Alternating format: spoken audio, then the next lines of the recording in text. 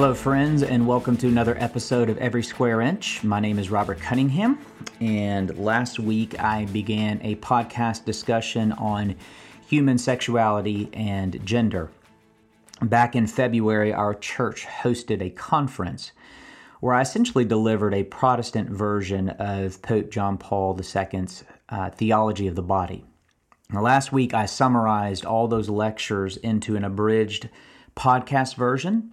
And now what I want to do is record a few podcasts where I go down some rabbit holes, I guess you could say. There were certain areas on sexuality and gender where I wanted to go deeper at the conference, but I couldn't because of time constraints. So I'm going to use my podcast to do that. And what I want to do in this one is help make sense of the cultural moment where we find ourselves. I tried to squeeze this into one of my conference talks, which in hindsight was probably a mistake. It was too much to just speed through. So I'm going to take my time here and flesh it out a bit more. When Barack Obama first ran for president, his official position was that marriage was reserved for one man and one woman. Now, whether he actually believed that is not the point. The point is he campaigned on it because it was the culturally tenable position at the time. Now, of course, that is a completely untenable view to hold. So in less than 15 years, the ethics of historic Christianity have gone from the mainstream position to an indefensible position. And of course, it hasn't stopped there. Post-Obergefell, the revolution has moved on from LGB to the more controversial T. Transgenderism is now what is before us, and one can easily argue that trans affirmation is more militant than gay affirmation. How is that possible?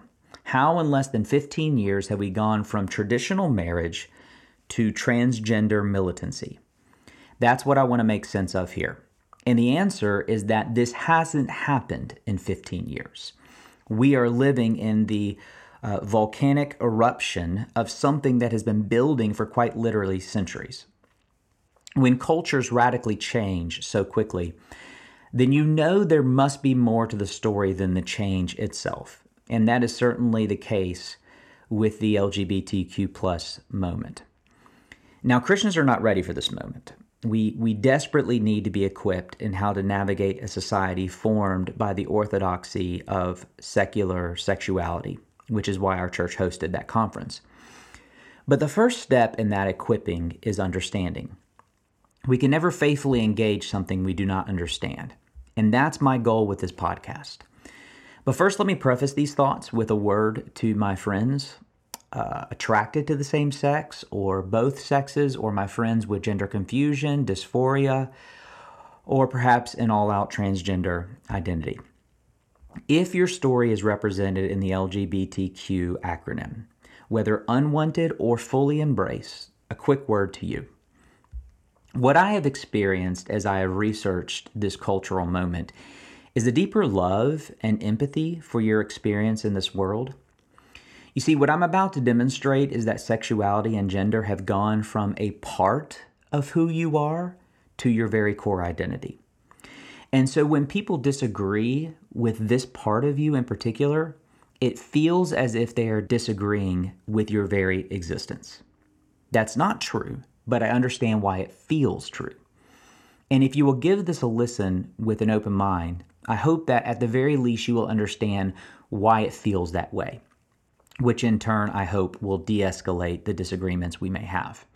We may not come to the same conclusions on sexual ethics, but I do hope that at the very least we can be friends who disagree. But then there's the more sinister reason why this discussion is hard for you. And this has nothing to do with scholarship and everything to do with sinfulness.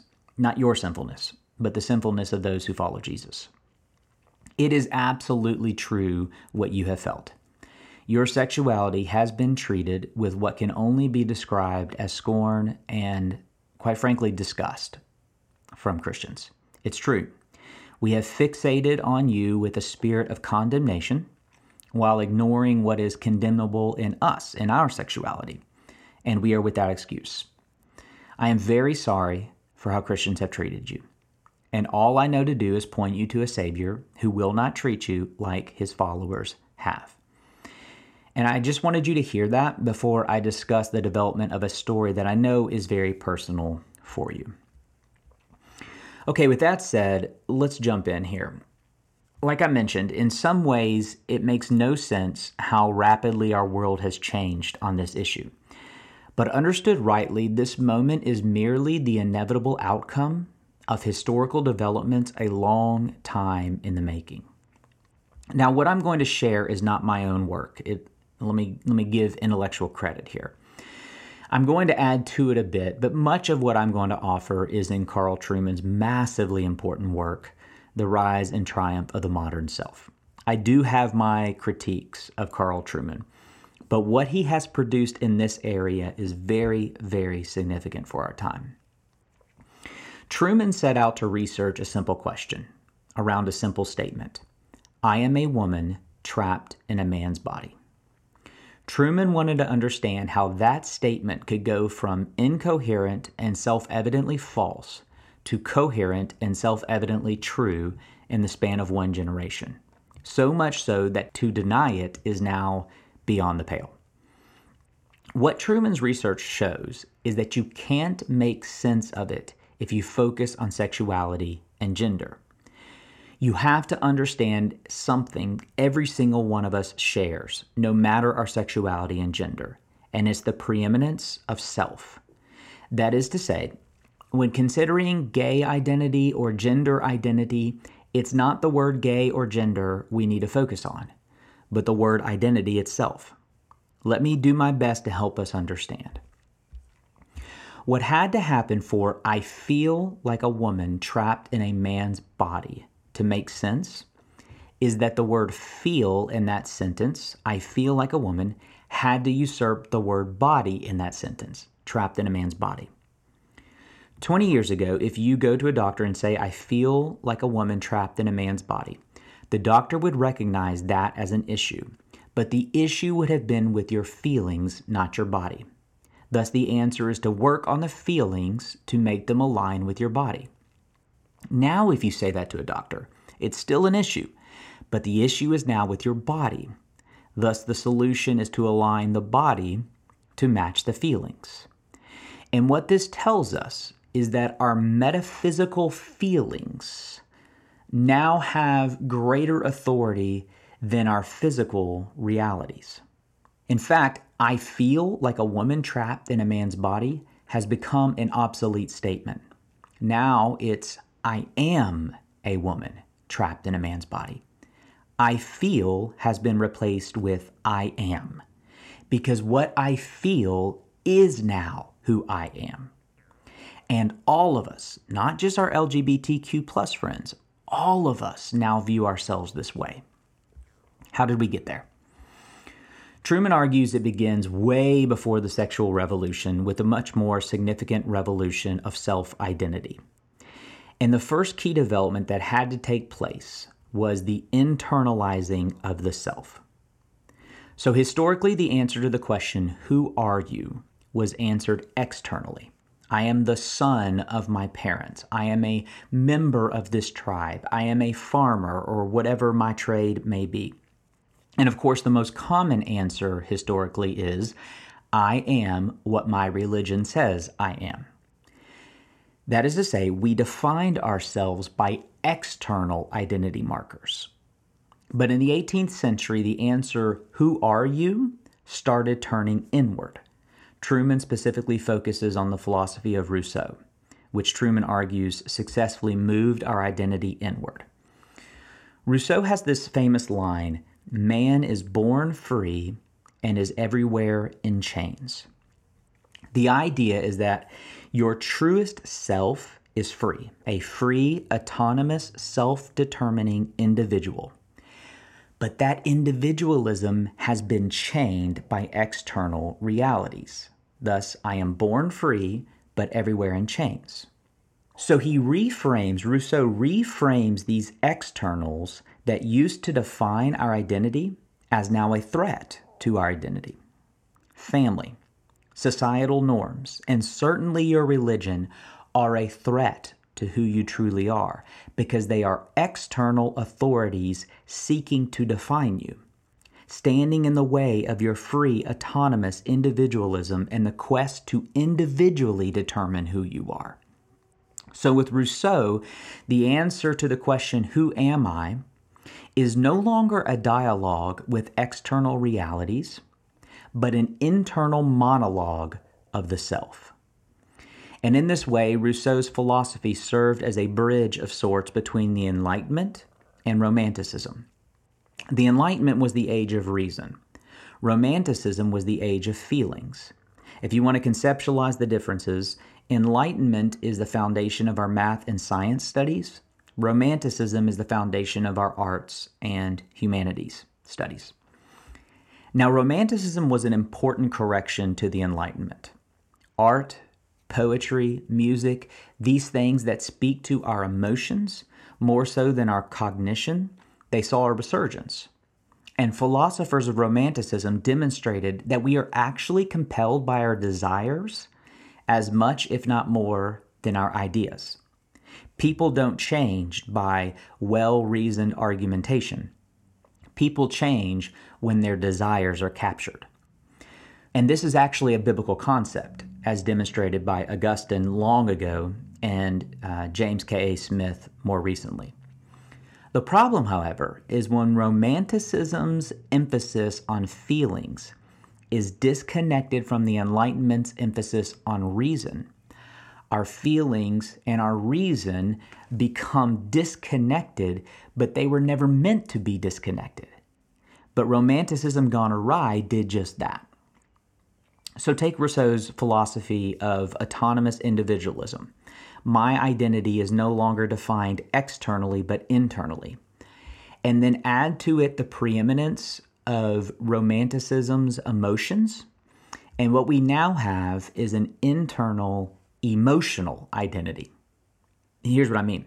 The internal monologue is not a dialogue with your brain, but with your emotions. Who am I? I am my feelings. At this point, I think the philosopher Charles Taylor is more helpful than Carl Trueman. Charles Taylor calls it the ethics of authenticity. The notion of authenticity has become paramount, hasn't it?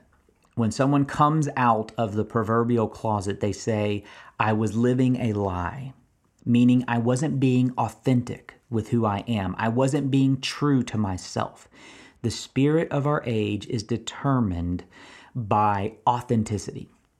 Find your authentic self. Be your authentic self. This is all the ethic of authenticity. Now, there are a couple more important steps before we get to sexual identity. But first, let me just pause here and show us that this is how all of us now view ourselves. So consider vocation. No longer do we ask, is this an important work that needs to be accomplished, and will it allow me to provide for my dependents? Now we ask, am I fulfilled in my calling? So you're defining job satisfaction by the internal dialogue of your emotional satisfaction. Consider marriage. No longer do we view marriage by the external vows that we once took, but by, am I fulfilled in marriage? How many divorces happen simply because someone is no longer authentically, emotionally happy in marriage? Consider our therapeutic culture. I'm a fan of therapy. My wife's a therapist and she's a good one. But she's good because she doesn't allow her clients to remain in an endless cycle of introspection, trying to find an elusive authenticity and contentment with self. But that is the essence of modern therapeutic theory. Find your authentic self. Consider your relationship with Jesus, Christian.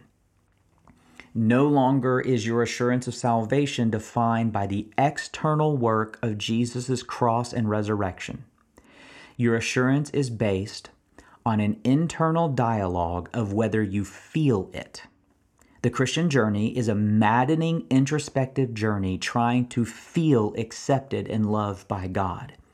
To feel what the external Bible, historical creeds, sacramental practices tell you is already true. You can't believe these things are true unless you feel they are true. And the reason why I'm noting that before we get to the sexualizing of identity is only to say you share far more in common with our LGBTQ plus friends than you realize. The issue is not a gay identity. It's the issue of identity itself. And you, just like them, define your identity by internal emotional feelings, even if those internal feelings aren't sexualized. But let's move on.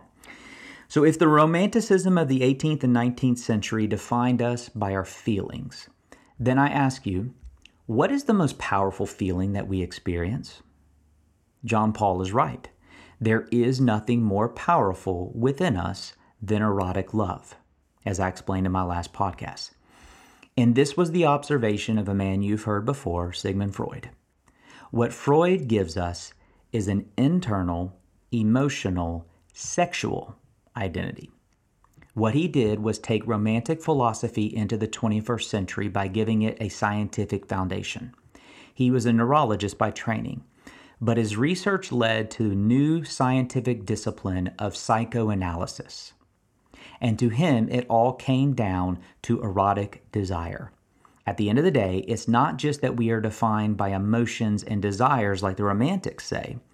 We are defined specifically by our sexual emotions and desires. Let me quote directly from Freud, and you will hear the beginnings of where we now find ourselves.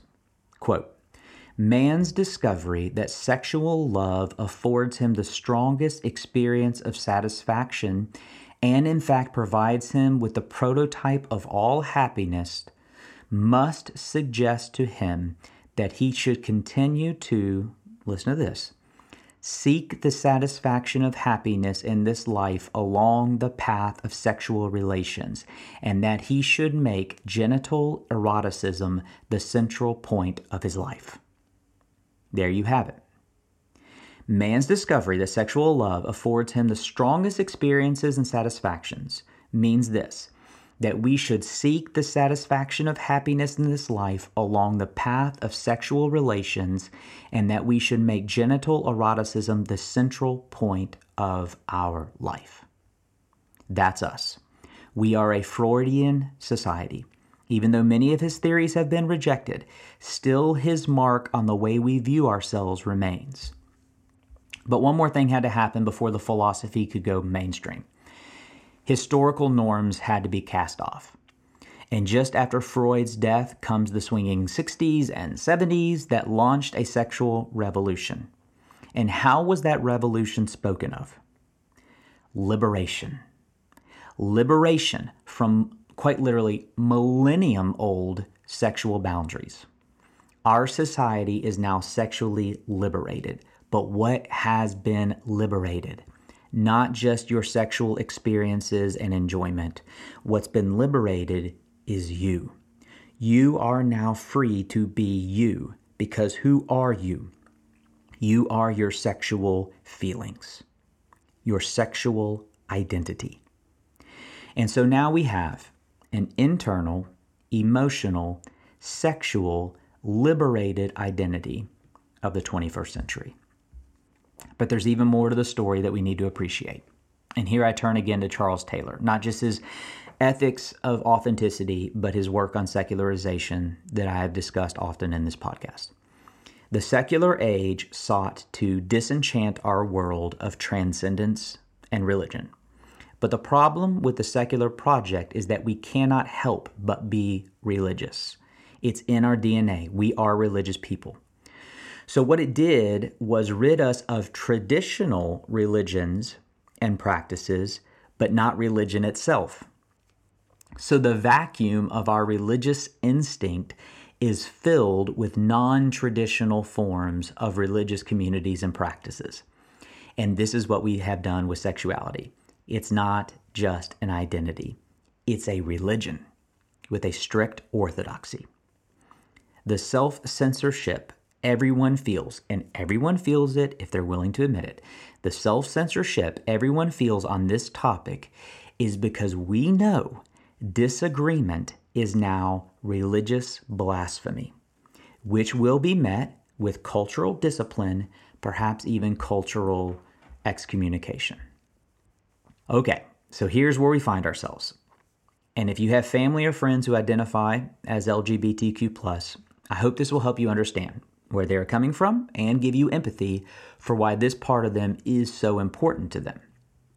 The reason is that they don't view it as a part of them, they view it as them. And chances are they do so with the same religious fervor as your religious devotion to Jesus. Therefore, on this singular issue, tolerance, respect, kindness, and love are not enough. You can't merely agree to disagree with civility. You must what? You must affirm.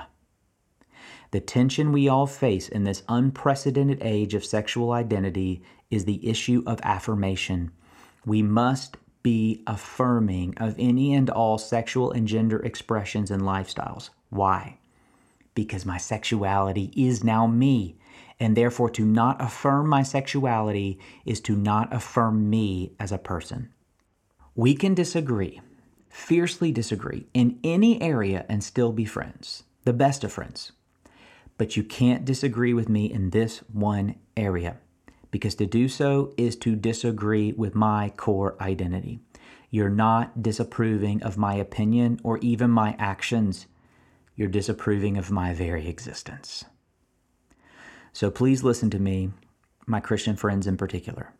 You are not going to win any argument. You are arguing against 3 centuries of cultural developments, and you're not going to win that argument. Logic and reason have no sway in the moment we find ourselves. All of this stuff holds so much weight in our culture that bodies and pronouns are being altered to accommodate it. So I promise your arguments won't work. There is one and only one way to engage this cultural moment. You're going to have to tell a better story. And that is the story I sought to tell in my previous podcast in the conference. The days of debate are over. Now what is left is for Christian communities to proclaim and, more importantly, to enact a theology of the body. And as this cultural moment implodes, and make no mistake, it will, this is unsustainable. The triumph of the modern self is but a momentary triumph. The day will come, we may be generations away, but the day will come when this falls apart. And when it does, may the doors of Christian communities be wide open to receive those whose sexual and gender identities have failed them. May they find welcome in our communities, and may they find a better story waiting for them. All right, thanks for listening. If this content has been helpful, I'd love for you to take time to give it a 5-star rating, and even better, write a review. And we will be back soon for another episode of Every Square Inch.